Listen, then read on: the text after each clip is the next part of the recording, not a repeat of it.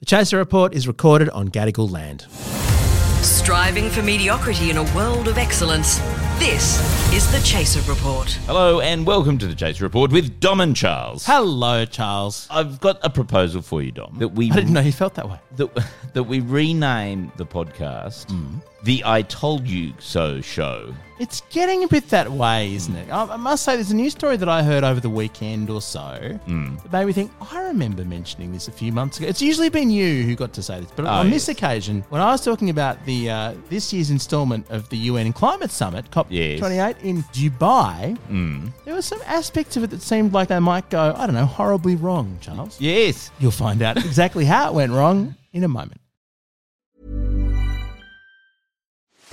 Are you ready to enhance your future in tech? Then it's time to make your move to the UK, the nation that has more tech unicorns than France, Germany, and Sweden combined. The nation that was third in the world to have a $1 trillion tech sector valuation. The nation where great talent comes together. Visit gov.uk/great talent to see how you can work, live, and move to the UK.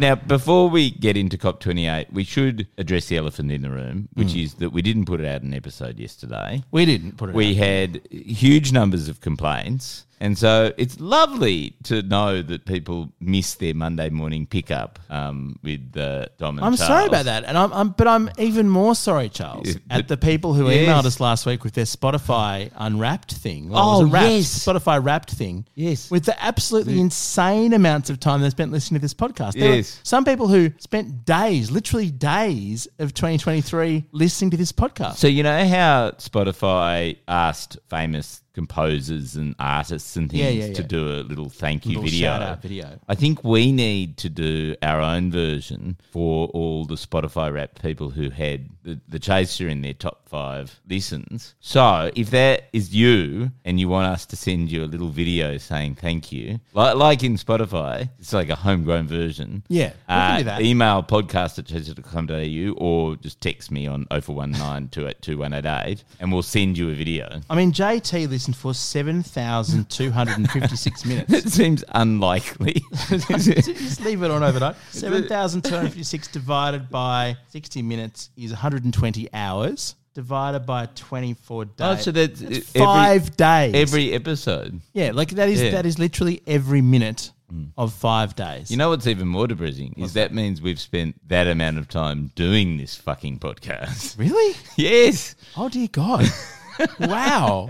What are we doing with our lives? A podcast, apparently. All right, well, there you go. But this podcast it's increasingly, I think, the definitive record as the rest of the media crumbles and other news sources become less reliable. Yes. There is a genuine chance that we will, if we keep this up, before long be one of the most authoritative news sources in the country. And not even joking. I would say I think we already are there. We're one of the few that calls it early. Yes, exactly. If you want to be 5 months ahead of the news, listen to this. Because COP28, the president of COP28, which is what's it called? The climate... The Conference of Parties. It's a stupid name, but it's the UN Climate Summit. Yeah. Basically, what we mentioned a few months ago was that the chances were, Charles, that having the summit in Dubai, having as the president Sultan Al Jaber, that might be slightly counter to the point of doing something about climate change. Yes. Given that this person, the president, the Sultan of Dubai, is very pro-fossil fuels. Yes. And what happened today is that he came out and he said that there is no evidence that fossil fuel causes climate change. And in particular, there's no evidence cutting fossil fuels at all would in any way help the target of staying to 1.5 degrees above global averages. Yes, and was very aggressive about it. He said, show me the solution. Stop the pointing of fingers. Stop it. Stop it. Stop contributing to the polarisation. And this is what, in the end, every critic of anyone who's trying to do something is just saying, polarisation. Yes. You're saying that there's right and wrong in the situation, and you're polarising between right and wrong. Yeah. And those on the wrong side are calling it this evil polarisation. Yes, it's brilliant. And who he was speaking to at that point was actually the former president of Ireland. Mary Robinson. Mary Robinson, very respected woman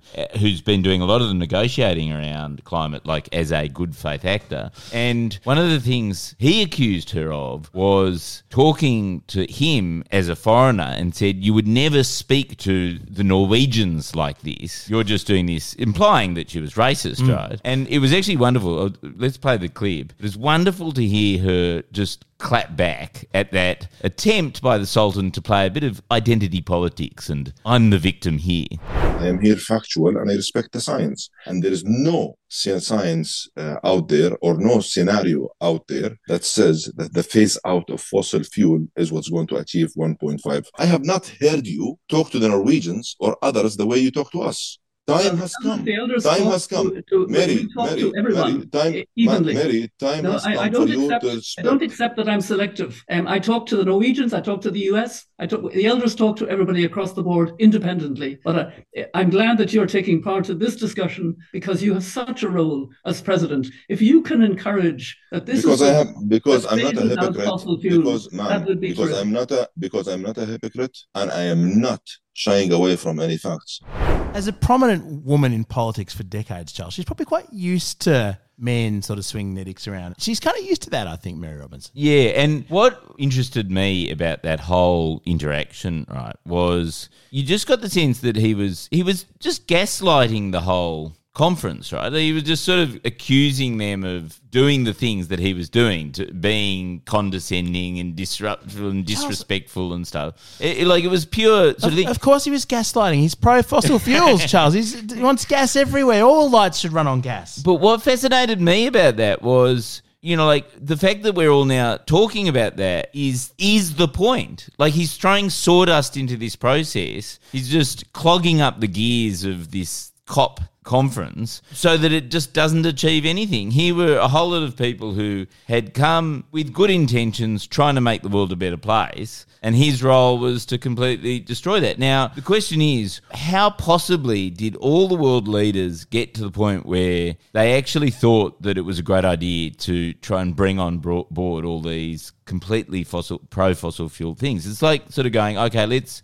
do an anti-racism conference, but it's really important to get, let's get the KKK. Yeah, let's get the KKK. We'll get them on board. Yeah, and co-opt them into this space. Maybe get a few, anti-Semites and Nazis on board.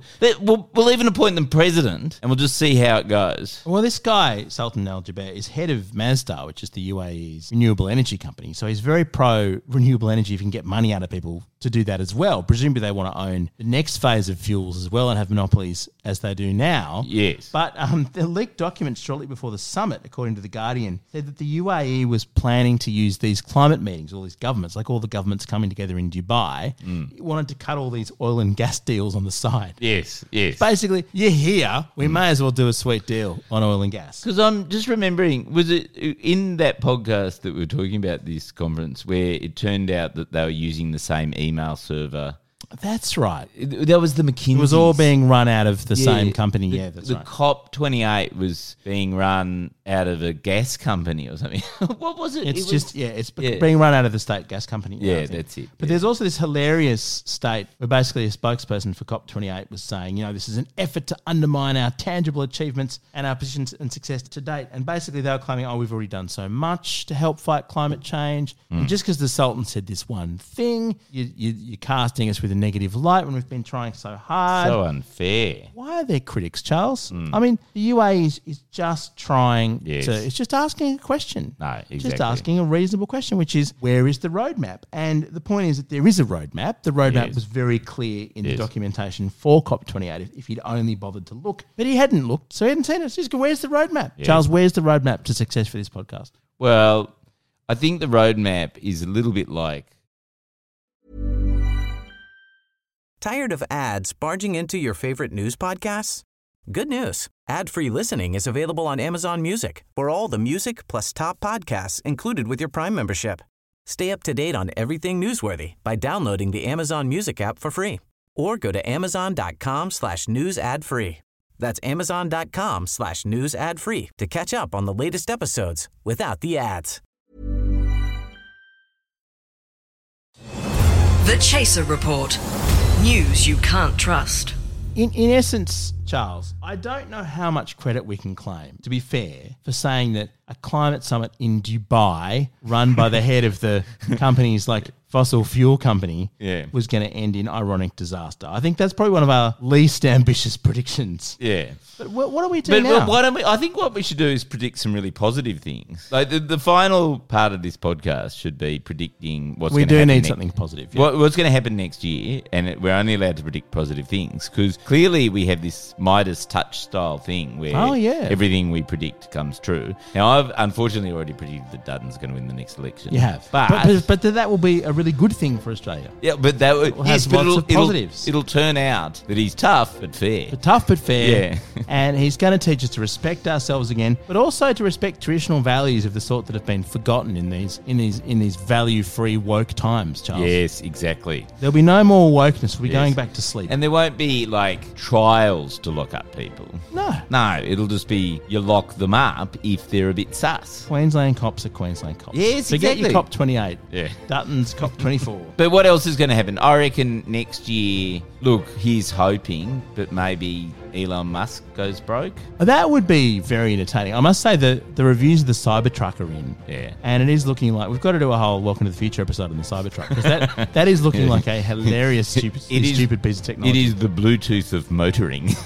Well, okay, so Elon Musk goes broke. King Charles has to resign. Yes, in disgrace. In disgrace. Australia then immediately pivots towards republic and a republic referendum is bundled with the next federal election. Like Matt Thistlethwaite, who's the minister for becoming a republic, hasn't he been high profile in that cause? Decides let's just go sooner, right? So we become we start the process of becoming a republic under a model that actually is not shit. That'd be cool. And Australia wins the Rugby World Cup, which admittedly is not for 3 more years, but somehow they'll hold it next year and we'll win it. And then suddenly everyone realises that Indigenous people have been poorly treated by white institutions in this country, and a national treaty is unanimously adopted by everyone. There's nothing more depressing than these predictions. Trying to predict.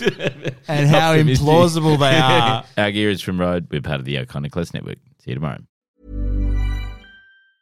Tired of ads barging into your favorite news podcasts? Good news. Ad-free listening is available on Amazon Music for all the music plus top podcasts included with your Prime membership. Stay up to date on everything newsworthy by downloading the Amazon Music app for free or go to amazon.com/news ad free. That's amazon.com/news ad free to catch up on the latest episodes without the ads. Hey, it's Kip Bodner, CMO of HubSpot. Join me and my co-host, Kieran Flanagan, CMO over at Zapier, on Marketing Against the Grain. We're not the typical regurgitated Twitter threads. These are takes from us, marketing leaders, about what we're doing and what we're learning from our peers and what's working in the market and how you can apply them to your business. Everything you need to grow a modern business and have a strategy that is fit for growth in today's changing economy. Listen to our podcast, Marketing Against the Grain, wherever you get your podcasts.